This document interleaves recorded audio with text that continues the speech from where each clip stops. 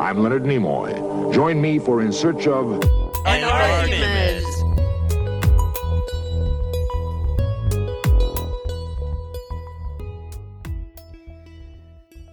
Good evening. This is Jim Gentili. We are recording this the evening of January 6, 2001 at approximately 7:10 p.m. Eastern Standard Time. And we're going to try to release it tonight. This is a special episode. It is just myself and John Heinz. We are going to talk about the events of today, the insurrection that took place that saw an angry mob of Trump supporters storm the U.S. Capitol and essentially cause a halt to the certification of the Electoral College vote.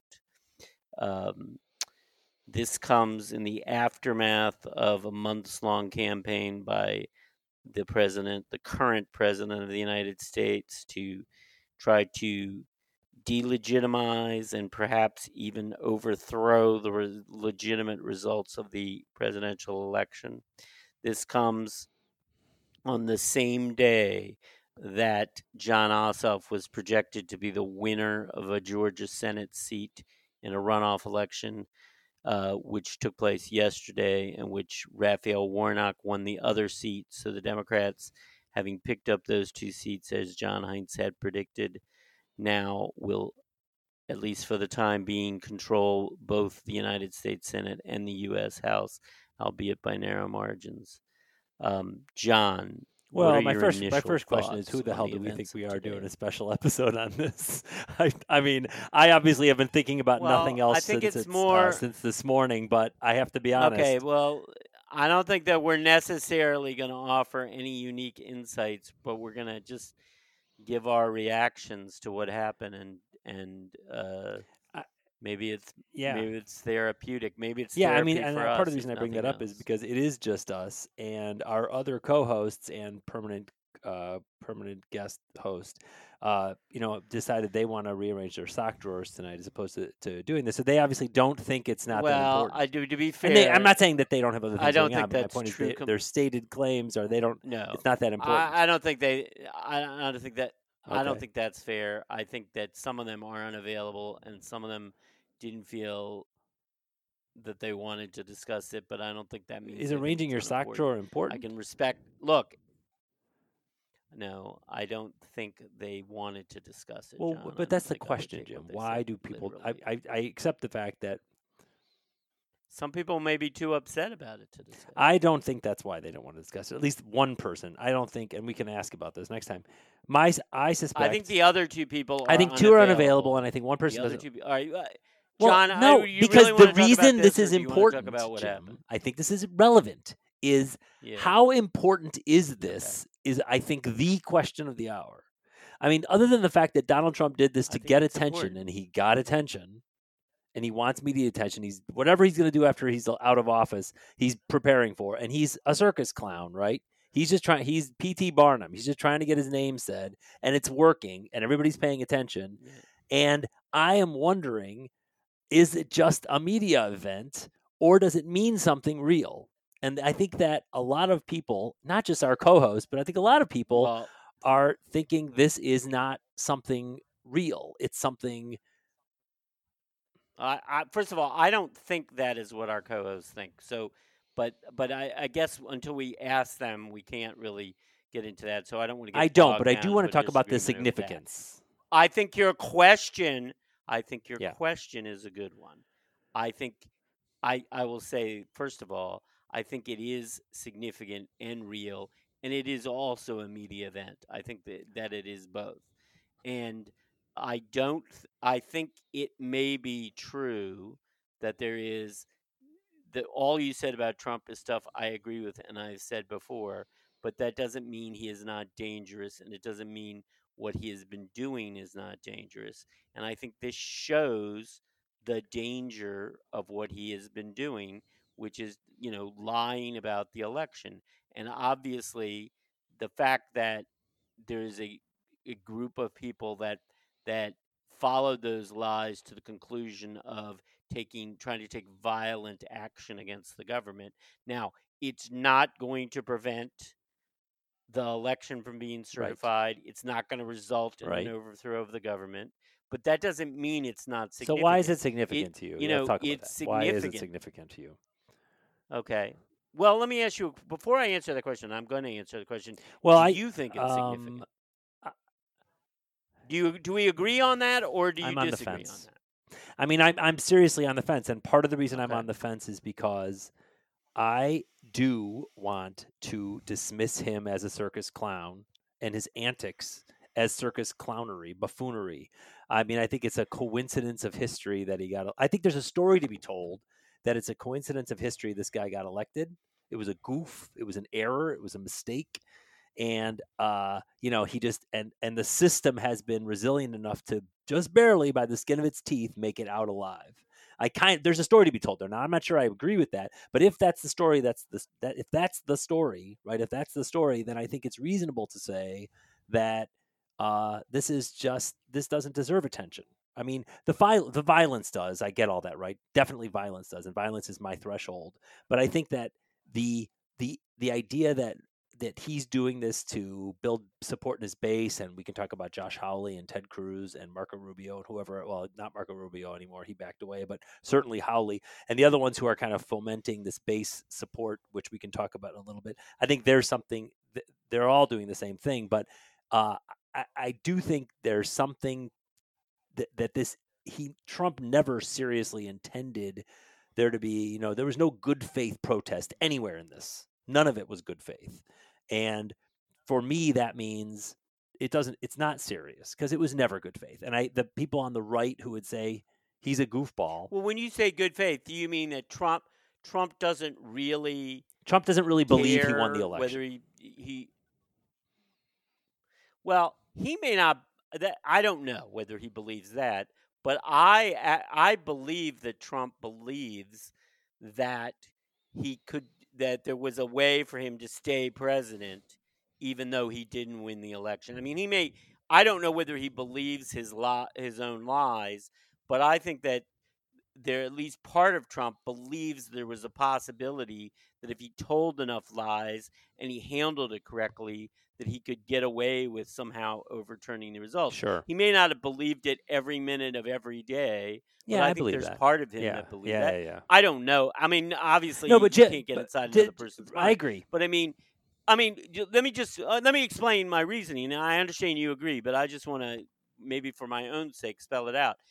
Trump believes, I think, and I think everything in his life supports this, is that all people are like him, that they're purely transactional, that they don't ever care about anything except their own self-interest, and that therefore you can there's always a way to get people to do stuff, and that codes of honor or codes of behavior or norms or whatever, that's just bullshit that we violate whenever it's to our advantage. I mean, yeah, I agree with that.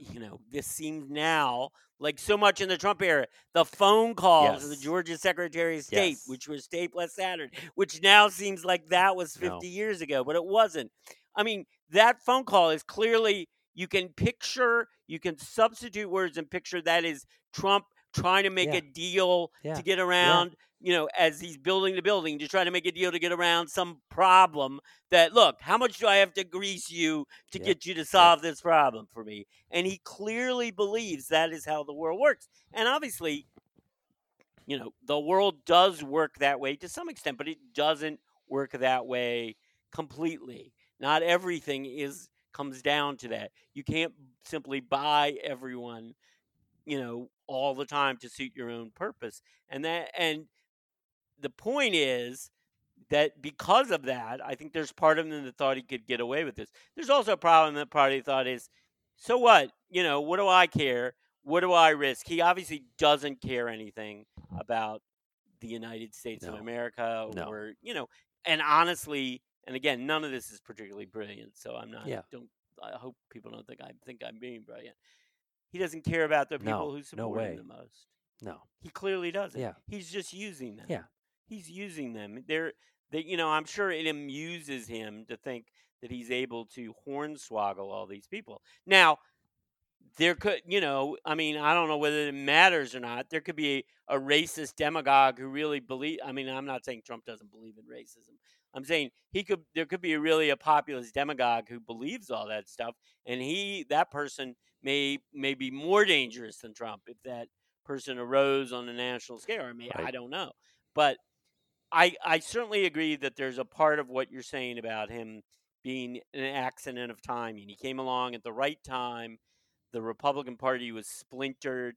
He clearly was not the choice of the Republican establishment, but he won, enough of a plurality of vote to win the nomination.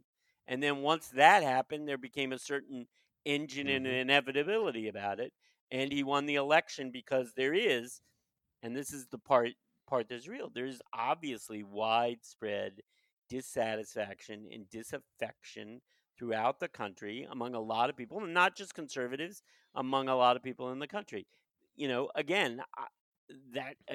not the first time in history that's happened. It's not the only country in the world right now where that's true. And exploited that. But right. Well, he didn't win re-election. So to get back to your original question for me was is this significant? You mentioned the phone call to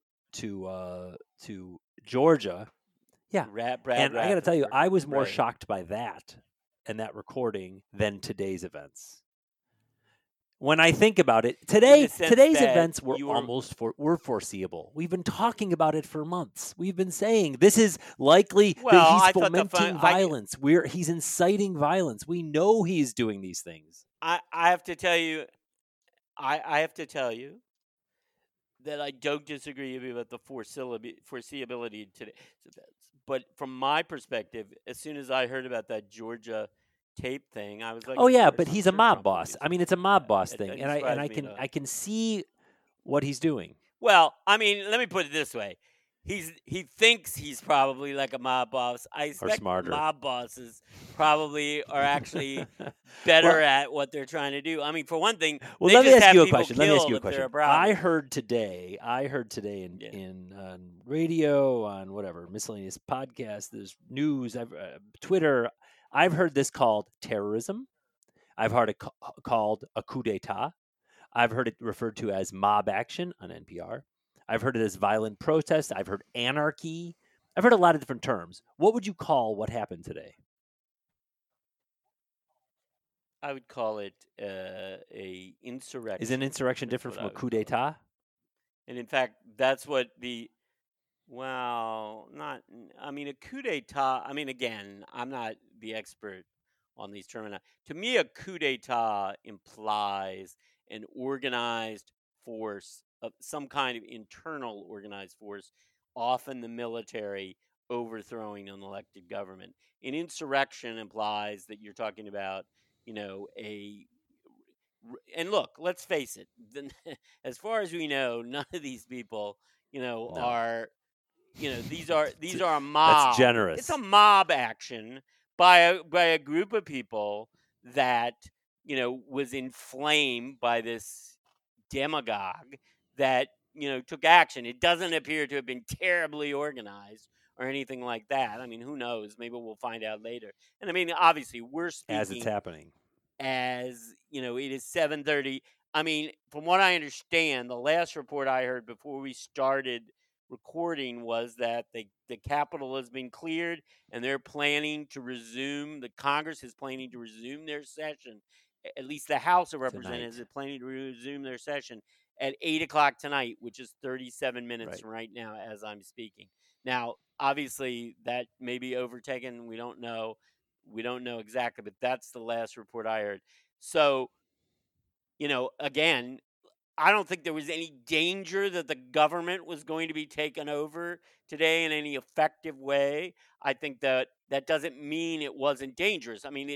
The danger is not necessarily complete fatal blow to democracy, but this is definitely a blow to democracy, and it shows what critics of Trump have been saying all along, that and it speaks to the people on the right, who specifically politicians and leaders on the right, who know that Trump claims are outrageous and have essentially been humoring him to curry favor with Trump. Now, why would they do or that, his Jim? base. Why would they be doing because that? there it is. Why would they? Because they think it'll help them. So this is the thing I don't get. Who are these people? Who is this base? I mean, is this the word you hear on the radio? Well, is I mean, Trump just racist. did get 74 million votes in the election. Yeah, I mean, I don't know. Look. Again, you can't read one person's mind. You can't read the minds of 74 million people. I think 74 million people voted for Trump. My own well, view you got to is take out of that all the issue putting voters aside and all the people who just blindly vote Republican and the people. Well, I mean, okay, but I mean, who just don't. The people who don't think this is relevant, which includes some of our friends on the left. Well, no, let's but not I'm just reopen saying. that discussion. But I mean, look. I don't think. I mean, look. I think you can make an argument that we're all racist, and I'm not dismissing that argument. But but putting that aside, I don't think all people that voted for Trump did so out of animus toward people of color. I think and I I don't want to get bogged down in this discussion, but I mean, I personally think there are people who could support restrictions on immigration. It doesn't necessarily mean, in my view, that they hate. Well, I recognize that, Jim. So it's not 74 million people who did this today, who are this base he's talking about. The base is not everybody who voted for Trump. First of all, it's a crowd. The original crowd at the protest was, from what I understand, was estimated to be about 30,000 people. Clearly, it was not 30,000 people that attacked the Capitol. It was some smaller number of that attacked the Capitol. Now, having said that, that doesn't mean that this is not significant. This stuff doesn't. It's not like this stuff happens all the time, right? It's not like every 4 years this happens. I mean, there have been attacks on the Capitol before. It's not completely unprecedented in the history of the United States. But look, a question you raised earlier today, which I think is a good question, is, are we imagining a future? We don't know who's going to run for president 4 years from now. We don't know who's going to win the election. Are we imagining a future where every time whoever loses the election, the most extreme supporters on the other side, this is going to be the reaction? I think we have no choice but to do that. I think we have to think that way. I mean, I don't know that that's going to happen, but it's certainly a possibility. And that's obviously one of the reasons why I think that today is significant in a bad way, that stuff like that could happen in the future. And I mean, and look, and again, I'm not accusing anyone, but people on the left, there are extreme people on the left who could see this and say, hey, they did that the last time. If we lose, God forbid, in 4 years, this is what we're going to do. We're not going to take this line. They don't take it lying down when they lose. Why should we take it lying down? I mean, there are people on the left. No question. I heard Noah Feldman today on his Deep Background podcast saying the reason he was actually it was a replay of him being on Axios. I think he was on Axios. He's a Harvard constitutional law professor who I kind of have like and dislike. I like and dislike him. But he basically said the reason this is significant today is because unlike other developed democracies around the world, the United States has the certification of the election done by the people elected. In other countries, there'd be like an independent commission or something like that. And he basically, just the takeaway from his podcast, you don't have to listen to it, is that the United States might need a constitutional amendment that creates an independent commission to do the counting or to certify votes. Well, but my point is, his point is simply that this is significant because he's wrong. This is significant because now that it's been raised, that there's the possibility that Congress can take votes on these things. That the Senate, the House can vote on whether or not to accept the votes of the people. That the door has been opened and the genie's out of the bottle and you can't put it back in. Well, wait a minute. As you were describing his position, he is wrong on several counts. So I happen to know that enough to know that he's wrong on several. First of all, the law that governs this specifically says that Congress Congress and senators can challenge the electors from states and that they can vote on it. So this is not something that wasn't a possibility that didn't exist before. And in fact, wait a minute. He's saying the fact that the possibility exists means now you have to change things. The possibility has always existed. And in fact, but it hasn't been the used. Republicans have pointed out in 2004, members of the House and one senator objected to the electoral votes from from Ohio being cast for George Bush and raised an objection, and the objection had to be voted on and was voted down. Now, it's never been a situation where the presidential candidate refused to accept the outcome and encourage this sort of thing. So that's unprecedented and dangerous. But the law itself isn't, the cause of the problem. And in fact, the ceremony, to my thinking, the ceremony of having the Congress of both parties register the votes for the president and the vice president is an important symbol of the idea of what we should be about, which is the peaceful transition of power. And the fact that they're going ahead with that process, despite the attempt to undermine it, is an important thing. Okay, and I disagree. With his. And thirdly, you could change the law. It's a law that sets up this process, not the Constitution. The Constitution creates the electoral process, but the electoral college, but doesn't create this process for counting the votes. That was a law passed in reaction to no, that law, the law that sets out that it's January 6th and that this is how it's done, and you can make these objections. That all was done in response to the election of 1876, which was the most contested election in the history of the United States. That was the election. Just I don't know about historical perspective, and you may know this, and other people who are listening may know, but some may not. In 1876, this is we're talking about a little over 10 years after the end of the Civil War. During that intervening time, the Republicans had controlled Washington. Up until 1874, they had been thoroughly in control of Congress and the presidency with the election of President of Ulysses Grant in 1868. They had Reconstruction was going on. Federal troops occupied the South. In 1874, the Democrats regained control of Congress, and they began to withdraw troops from the South. And then that's a whole story. Reconstruction is a whole story, and obviously they run books for it. But there were 3 states where there was still essentially a fight between the forces of the Reconstruction, the Republicans, and the Democrats. There were actual competing slates of electors sent from those 3 states. Plus, there was a single disputed elector from the state of Oregon, which I don't really understand, but that's probably a whole nother book. Anyway, there were literally 2 slates of electors submitted. Ted Cruz disingenuously referred to this in his speech. There were 2 sets of electors submitted. Congress, in order to try to figure out what to do, appointed a commission to try to sort this out.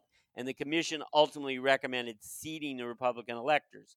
That's the formal story. The untold story was that the deal was that the incoming Hayes administration agreed to withdraw the remaining federal troops from the South, and therefore let the Southern leave the blacks, what were black citizens of the South at that point, to the mercies of the people who didn't want them to participate in the government and didn't want them to participate in the life of the country at all, and that they would do that, and that the Democrats would accept the results of the election. Now, at the time, the Democratic Party was heavily, dependent upon the South, and it would remain that way for many, for basically the next 100 years. But the point is that was the bargain, the devil's bargain that was made. Hayes got to be president. Reconstruction came to an abrupt end Black Americans were sacrificed. So the deal was made, and then the law was passed? Become president. He served for one term. The law was passed later to deal after that, and it was to deal with future potential problems. In other words, both, the Congress said, okay, well, what are we going to do in the future if another dispute arises? How are we going to handle it? And this process was established. And the process didn't call for the creation of a commission. It said, here's how we're going to proceed. If somebody objects to the electoral, first of all, it set up all this stuff about the safe harbor provision and what states, and all that stuff, so that you would hopefully not get. And now all that is to say to prevent there being this dual slate. But there's no slate involved coming here. From states. There's no slate. Well, there's a but slate the law of doesn't specify slates. This is just about. I see. This is just okay. There's no. Oh no, that all goes.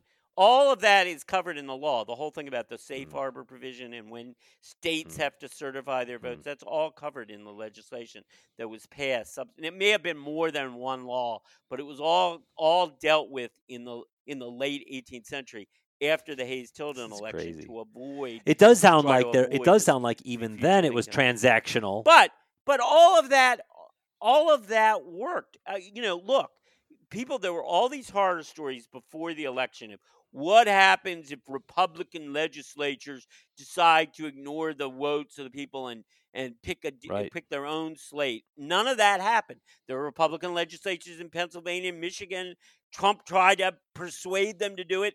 They didn't do it. Right. All this stuff about how what if Republicans, the Brad Raffensperger and Gabe Sterling, the people who run the election in Georgia, are both Republicans. Yep. Pretty staunch Republicans. They upheld the count of the votes. And I'm not saying that means that they're, that all. I'm not saying, I'm sure people have bad things to say about Gabe Raffensperger. I'm aware of that and all, and maybe that's all true. I'm just saying that the system insofar of that worked. The votes were counted. And I think one of the things I talked to one of our frequent listeners, Alex Berger, about one of the things that I thought was, interesting in a small d democratic way about this election was how, because of the nature of the election, we saw much more so than you normally do, how like at the very local level, you have these people that are basically not what we would consider important people who are actually in there counting votes for the presidency of the United States, and how that works on a local level. You have Republicans and Democrats doing this. We saw some version of that in Florida in 2000, but this is in a lot of states we were seeing this. Yeah, and I saw a couple podcasts about they were referring to how several of these challenges of signatures in some local elections were actually being broadcast on the internet, and you could watch these challenges where they'd hold up the signature, hold up the original. Okay, I mean, how much more verification and we talk about do we do. Yeah, I mean, I'm just saying that that's also one of the beauties now that everything can be streamed online and every. Any two idiots can have their own podcast too, right? I mean, as we're now proving. The point is that in some respects is, I mean, look, you would have had to, in the past, you would have had to fly to Florida or wherever it was, right? Right.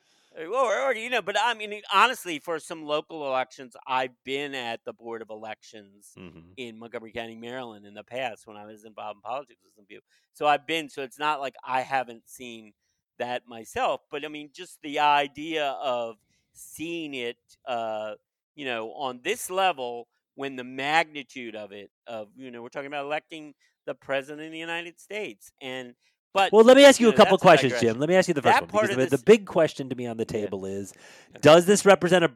Okay, are you going to answer any questions, or are you just answering me questions? I feel like I have a list of. I wrote down 6 questions. Sure okay, but sure, are you going to answer any of your own What do you want to know? I trust your analysis more than mine. We've established that on this podcast. I have opinions. Okay, but I want to know what you think. Okay, but I also look. Obviously, you may be the only person in the world that enjoys me being my pedantic, boring self, which is probably the truest version of myself. But I think most people in the world I do find sometimes you literally may be the only person in the world. But your points are you're good, and I trust your analysis. I mean, your knowledge is blah blah blah. Okay, and I'm forget not about being people. I'm just saying nice. I think you're the only person in the world who really likes to listen to me talk like this. I also like to hear your opinion on these subjects. I just want you to know. Well, I mean, my next question is the two things that I brought up regarding this in our discussion of whether to do this podcast. One was I want to know about both of them. One you seem to poo-poo, and one you seem to maybe entertain the idea that we could talk about a little bit. The one you poo-pooed, and we can go back to this, is democracy dying? Is there any implications for democracy? No, I think that's worth discussing. Okay, that's a big one. That's my big question. Absolutely. I mean, if you thought I my second question is, which I think we should discuss first. My second question is have we ended a peaceful transition of power, which is a phrase that I was raised with? I think both of those questions, and again, I'm not sure whether it was my fault in how I expressed myself. I think both of those questions are valid. All right, well, let's do the second one first. If you interpreted what I said as poo-pooing either of those questions, then I apologize, and that wasn't my intention, because I think both of those are legitimate questions. So, I think that's the big question, and I don't know the answer to it. But we do know the answer. It's over. It's ended. No, I don't agree. How do you know this was violence related to the transition? We had violence, so therefore it is now over. America having peaceful transitions of power is a phrase America can no longer use. So you're saying that this will always happen in the future? The fact that it happened now means that the United States can no longer claim to have a government that has a peaceful transition of power. Well, I don't. What does today mean to you then? I think it's true to some extent. What today means to me is that it is very dangerous to have a person like Donald Trump in power or close to power, and it's very dangerous for him to be enabled by people like Ted Cruz and Josh Hawley. I think that is what it means to me. I don't think it means that we will always have. We're still going to have a peaceful transition of power. Joe Biden is going to take office on January 20th, and he's going to do so without, having to storm the Pentagon or the White House. He's going to take over. Yeah, but someone getting shot today on January 20th doesn't. So for you, a non-peaceful transition of power means that there's a military. You mean like a military coup would be your only. You have a much higher bar. No, I'm saying, I'm saying violence is not unique to America or to American politics. It's happened before. There have been violent political protests before. Today was violent political protest? I interpret this. Yeah. I mean, that's why I'm asking, Jim. Sure. This is what I'm saying. It's you're downplaying the significance of today. Okay, I'm not downplaying this. I started out, but now you're backing away from that. And I hear you. You said you were on the fence. No, the reason you're saying, because I don't think it was I don't think it was a threat to take over the government, but that doesn't mean I don't think it's significant. I do think it's significant. So a coup attempt has to be successful to have been an attempt. An attempt means you try something and fail. I mean, John, you're getting hung up on the language. I don't think the language don't think that the government was serious. I don't think that the government seriously, if you want to use the word coup, I'm not going to fight you about that, but I don't think the government was in a serious danger. Well, that's fair. I agree with that, but I think I've heard more for what I'm going to use this word. I know it's a trigger word with you, but I'm going to use it anyway. I've heard more elites today on Twitter, people who I consider like people I respect, professionals, highbrow, like former officials and such, use that phrase over anything else. I mean, when I heard NPR say mob action, well, no, Jim, it matters fine. Because if you're saying it's a violent political protest, that's very different. That doesn't go to democracy anymore. It goes to just violence. It's a failed coup. Well, that matters. The United States can now historically say we had a failed coup. You had a successful coup in 1876. We just talked about All right. that. Well, that's my question. The point is that the point is that none of this stuff is unique in history of the United States in that sense. It's unique in the sense that, it's unique in the sense that no two historical events are the same. Look, we had a civil war because one side didn't want to accept the results of the election, and we're still here standing 150 years later. Well, so what does it mean? What is the implication for democracy today? Let's go to the big question. Okay, here are the implications. If this becomes the new normal, which is what I thought your question It goes to that. That's part of it. In terms of the end of peace. Okay, if it becomes the new normal that whoever loses the election engages in violent attacks on the build of the Capitol or whatever you want to call it, assassinations, whatever. If that becomes the new normal, then obviously this becomes, and no one's thinking that's going to happen. I think even if you more asked terribly significant. 1,000 people, no one would say that's what they expect is going to happen. Well, I mean, I worry about that. I bet if we can ask Shelley, Peggy, and Beth, but I'll put money on it. They're going to say no. This isn't going to happen next time. I don't know what they'll say, but I don't know. So the implication for democracy for today is you're saying that it only has an implication if it's done in the future? Obviously, it is a bad... No, I think that's one thing. I think it's obvious. Look, the events speak for themselves as being terrible. Somebody got shot in the Capitol. The Capitol was attacked and ransacked. All those things are terrible, and so I don't need to explain why the events of today were terrible. If you're talking about what the implications are for the future, I think that's one possible dangerous implication. I think another implication is, and I think this is already, that this clearly is damaging to U.S. prestige in the world, whether you care about that or not. I do, and I think it's clearly damaging. Okay? But it doesn't mean it's the end of U.S. prestige. It doesn't mean we can't recover from this, okay? But I do think it's clearly damaging that way. I will also say, and again, this is my opinion. I can't prove this true. I think this will be terribly damaging to Trump's brand of politics and Trump himself and the Republican Party, because I think that this and the results of the Georgia runoff hurt Trump. The Georgia does. Let me just say a couple of... I think this hurts him too. This is not a good look. There is no... Politicians, even Trump, that ridiculous non-statement he recorded is because people convinced him that being associated with violence is not a good look for a politician. And that's true. The lowest approval rating that Trump had during the entire course of his presidency was in the aftermath of Charlottesville. As you recall, we did an episode. I've thought about Charlottesville a lot. A lot. Okay, and so Charlottesville was clearly, the preview. No question. Clearly, okay.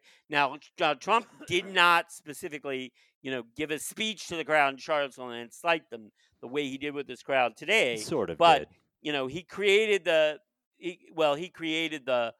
atmosphere that he certainly created the atmosphere, Mike. He certainly cultivated the atmosphere and cultivated these feelings, and that created the tinderbox for Charlottesville. But today he's more directly responsible because he actually spoke to this crowd and told them to march on the Capitol. I don't know, you can say, well, I wanted them to be peaceful, but anybody who thought it was a good idea and that the likely outcome of urging the crowd to march on the Capitol was a quiet, peaceful protest that's ridiculous. That was a terrible thing, and he deserves all of the blame for that. But the point, we're getting no, I don't. I mean, I'm sticking with my big question, which is implications for democracy of today.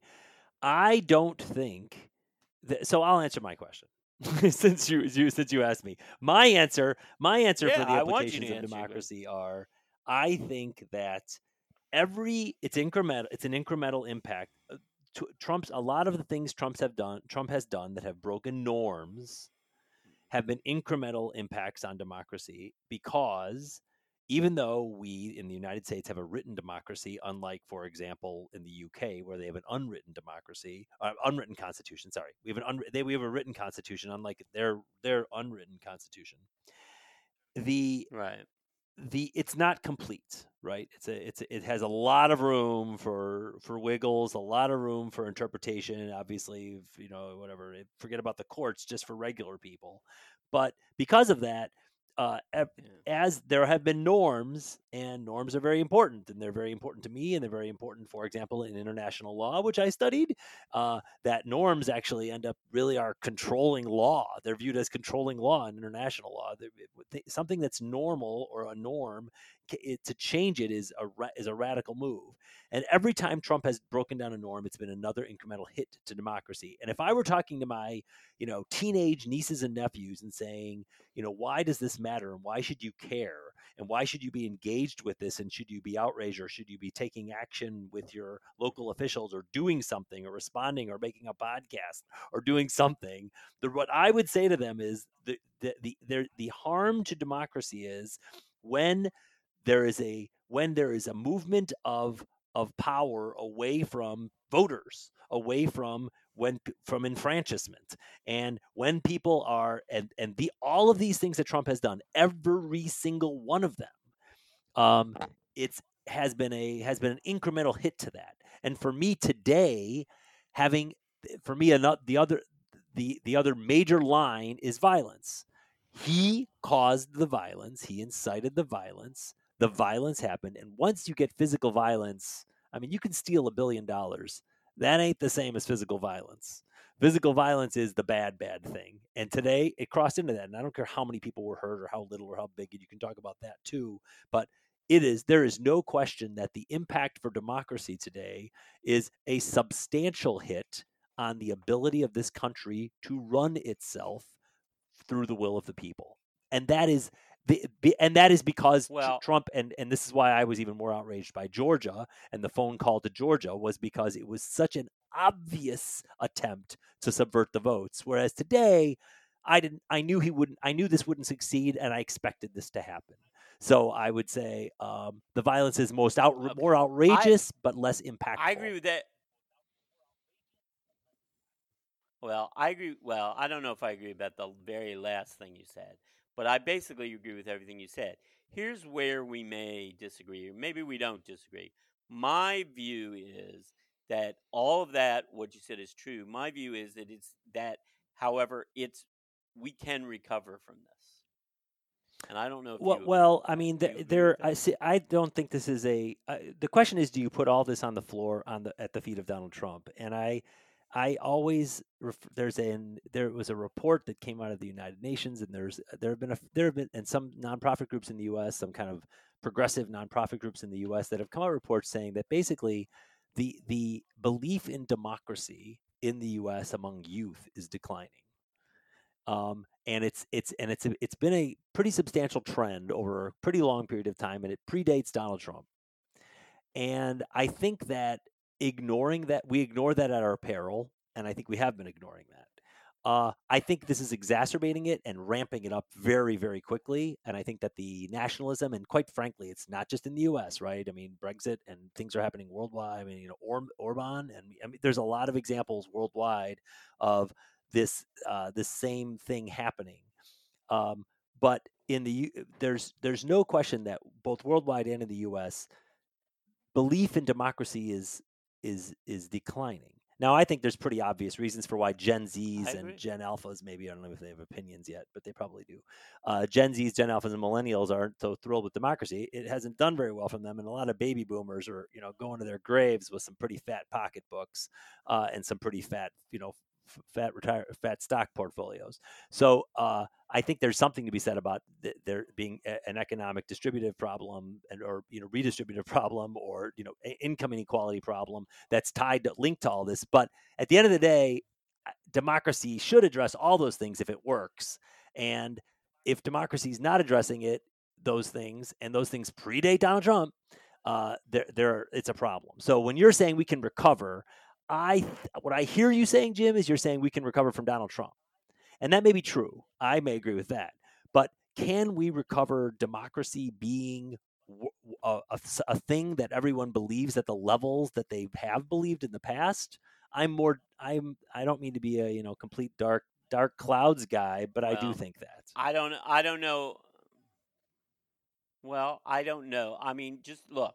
The trend, look, I agree with you. And first of all, this is not a U.S. problem, and it does predate Trump. And that is, there's definitely a rise of nationalism, tribalism, and there's definitely a decline in faith of democracy. And we can talk about the causes of it. I think some of the causes are economic. I think some of the causes are, a revival of tribalism, which is not necessarily related to economic concerns. It may be in some ways tied to it, but not necessarily. But I definitely agree with all that. The question is whether that trend is inexorable or inevitable, and I don't think it has to be. I'm not saying that I know for sure it's going to be reversed. I'm just saying that I don't think it's inevitable that it has to continue. But when you were saying it, were you talking about Trump, or were you talking about that broader trend? Okay. I'm talking about both things. I mean, Trump is going to be out of power, whether he likes it or not, whether those people, those coup plotters or insurrectionists or whatever, whether they like it or not, he's going to be out of power in 2 weeks. Now, but the forces, the underlying seeds of dissatisfaction that he's preyed upon do not, they do not. That Josh Hawley and Ted Cruz are fomenting. And as you pointed out, and okay, I think those are exploiters, and I don't think they're the underlying cause, but they're enablers. But I mean, as you pointed out, this is not unique to the United States. This party of right-wing nationalism exists, throughout Europe, essentially. And let's be honest. To me, the more fundamental issue is I'm going to invoke my late former boss, Paul Sarbanes, because this is one of the things he used to at times lecture us about, and I probably being a stupid 22, 23-year-old probably, thought, I don't know why he's going on about this, but, incredibly smart of him. He's saying, and in fact, there's a quote in the book that Theodore White wrote about Nixon's impeachment called Breach of Faith. Sarbanes is not a big player in that book, but Theodore White did interview him, and has one quote from him in there, and I'm doing it from memory. I don't have the book in front of me, so I wasn't prepared for this. But essentially, the quote is the same thing he would talk to us about all the time, which is that people lose the distinction between substance and process.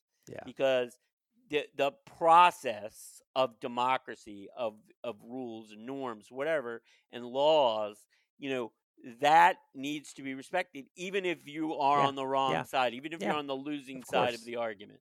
And he was saying that, people have lost. Now, he's talking in when he gave that quote to Theodore White, it was 1974. So again, it's, I'm a little bit older than you. I remember when, the Capitol was bombed by the Capitol building was bombed by leftists in the United States in the early 70s. So again, there are threats, and again, they were never a serious threat. They were going to take over the government, despite what some people in college dorms may have thought at the time.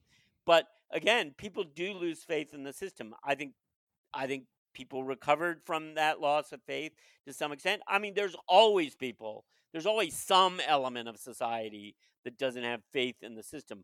I agree with you that we need to do whatever work we need to do. But, let me just, and again, not to be Pollyanna, let me give the opposite side of the story. There are people in the state of Georgia who have been working for years despite obstacles, and they have created a situation where the turnout for the runoff election, which is usually much lower, was actually higher than the regular election. It's an amazing statistic. And to me, that's a example of how you don't get people to vote at that level if they don't have any faith in democracy.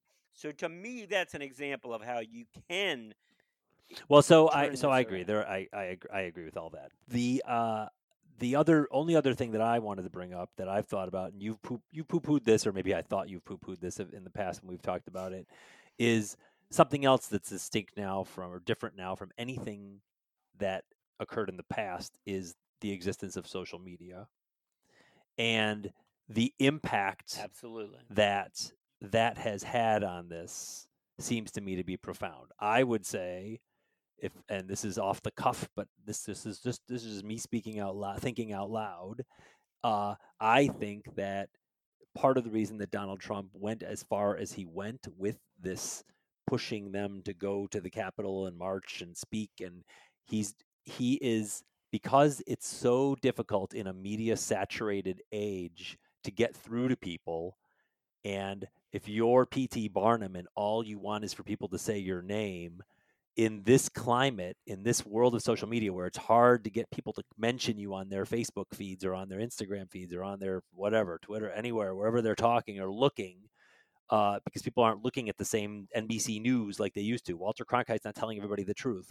That to get through to them, Donald Trump had to do this more extreme thing and get get himself out there. And that, I think, is going to continue. And I think there will be many other characters like him who are going to come along and recognize that you have to be louder and more outrageous to get attention in this media saturated age. And I think that's one impact of the social media piece. The other piece is of it is, I'm not a huge fan, but I do like Kara Swisher, who's now, she does her Sway podcast. And, she on Twitter today was going out and saying, Jack Dorsey, Mark Zuckerberg, why the hell aren't you banning Donald Trump right now? I heard that Mike Pence changed his Twitter handle he unfriended, or he stopped following real Donald Trump, and he changed his banner in his Twitter feed to being a picture of Joe Biden. And I guess in my mind, I'm thinking, if this is at least right now laid at the feet of Donald Trump, what happened today, and if it's being led, if you want to call that, by Twitter. Well, it should be right. It should be. I agree. We were talking about. I meant versus the long-term Democratic stuff, but for sure, this should today unquestionably be laid at the feet of Donald Trump. But if you're going to, it seems to me to make sense to say, Jack Dorsey, why didn't you pull the plug on this guy? You have no obligation to keep this guy on your system. You can turn him off. And as usual, you're previewing our future discussion about big tech. Well, because it's everything. It's where we spend our lives. Well, okay. I agree with you that social media is a unique force, a unique historical force. The impact of it, I think, is harder to know. I will say this. I agree with you that we live in an age where being outrageous, where being, over the top is a strategy that people use and use successfully. I do think, however, and, again, this goes back to my earlier point, I think what happened today will hurt Trump. So what I guess I am saying is I think you can go too far. I think that the other effect of the social media is that if you go too far, if you provoke something like today, it's going to turn people off. It's going to turn people off that normally support you. I agree. That would otherwise. And I agree with you that the Georgia election is a result of that.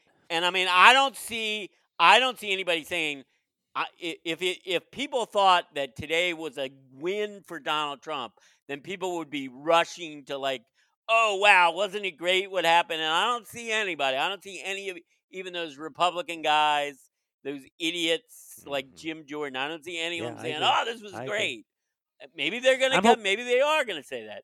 Maybe maybe they will. Yeah, I'm hoping. But I hope don't see it happening so far. And I think the reason is they know this did not look good. The only reason Trump said anything at all is because somebody, I don't know, Jared or Ivanka, told, hey, you're going to get blamed for all this, and that's going to be bad. Right. So you better go out and say something so that you can try to say it's not your fault.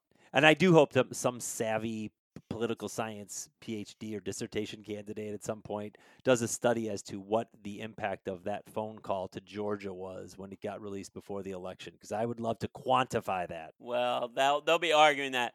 But I mean, but you look, whether even without that specific phone call, the Perdue Loeffler strategy was they were going to wrap themselves around Donald Trump as tightly as possible to win this runoff election. That was essentially their strategy. Okay? And it did not work. And Perdue, who came within very close to winning the race outright without having to have a runoff, ran worse in the runoff. So there is no way that makes wrapping yourself around Donald Trump look to be.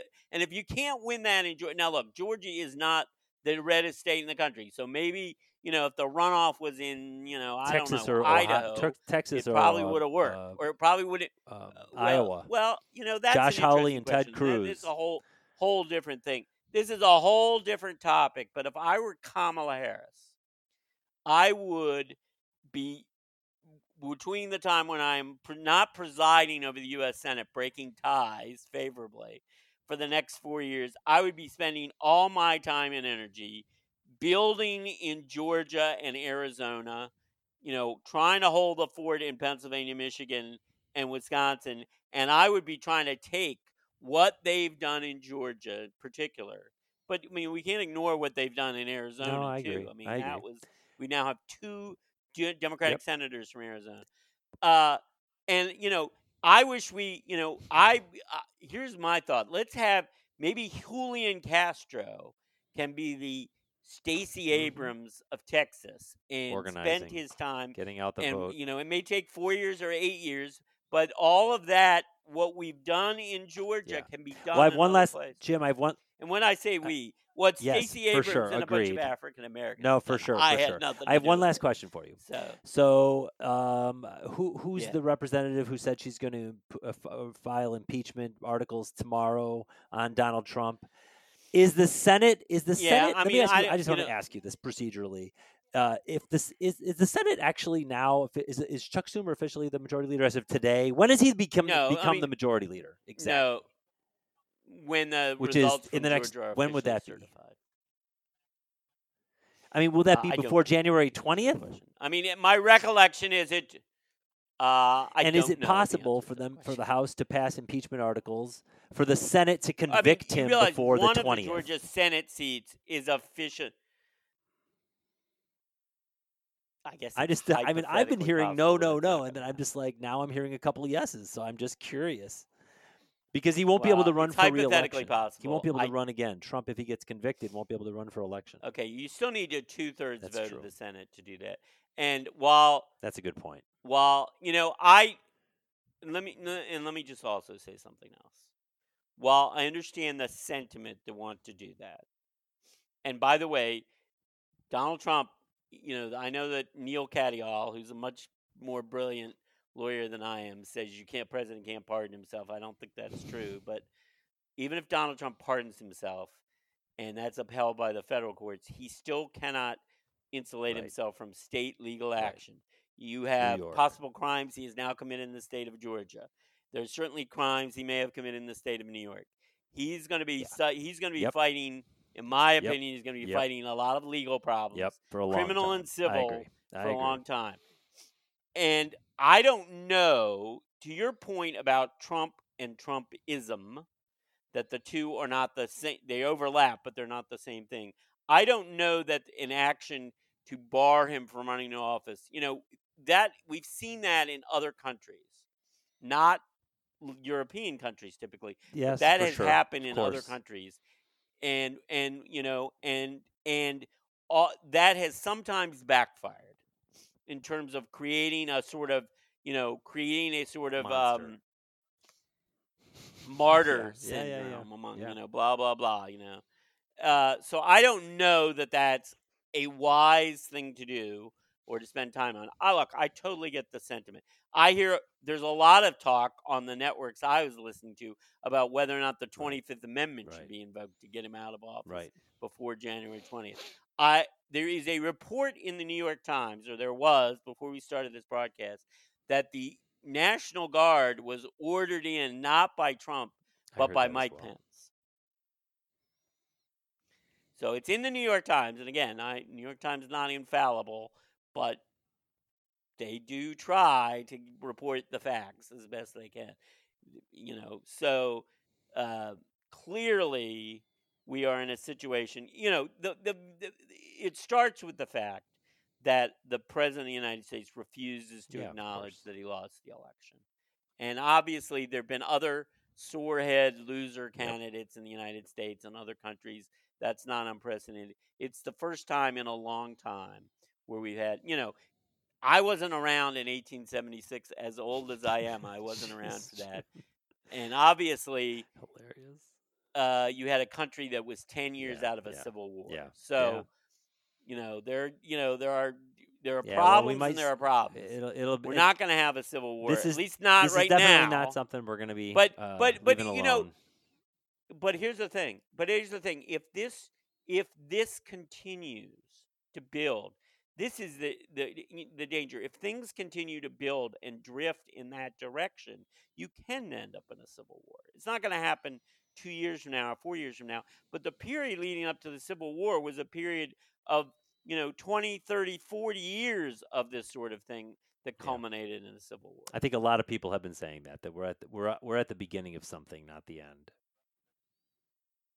Well, it doesn't have. My point is, I don't think it's inevitable or. Well, maybe a future podcast or a future discussion is what we should be doing to avoid that, because I feel like that is the $1 million, billion, quadrillion dollar question.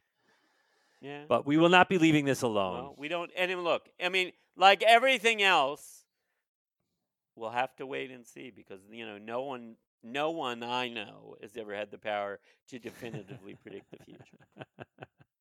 And in fact, part of the problem of being a human is it's even definitively hard to say what the present is sometimes. So, all right. Well, thanks for listening, everyone.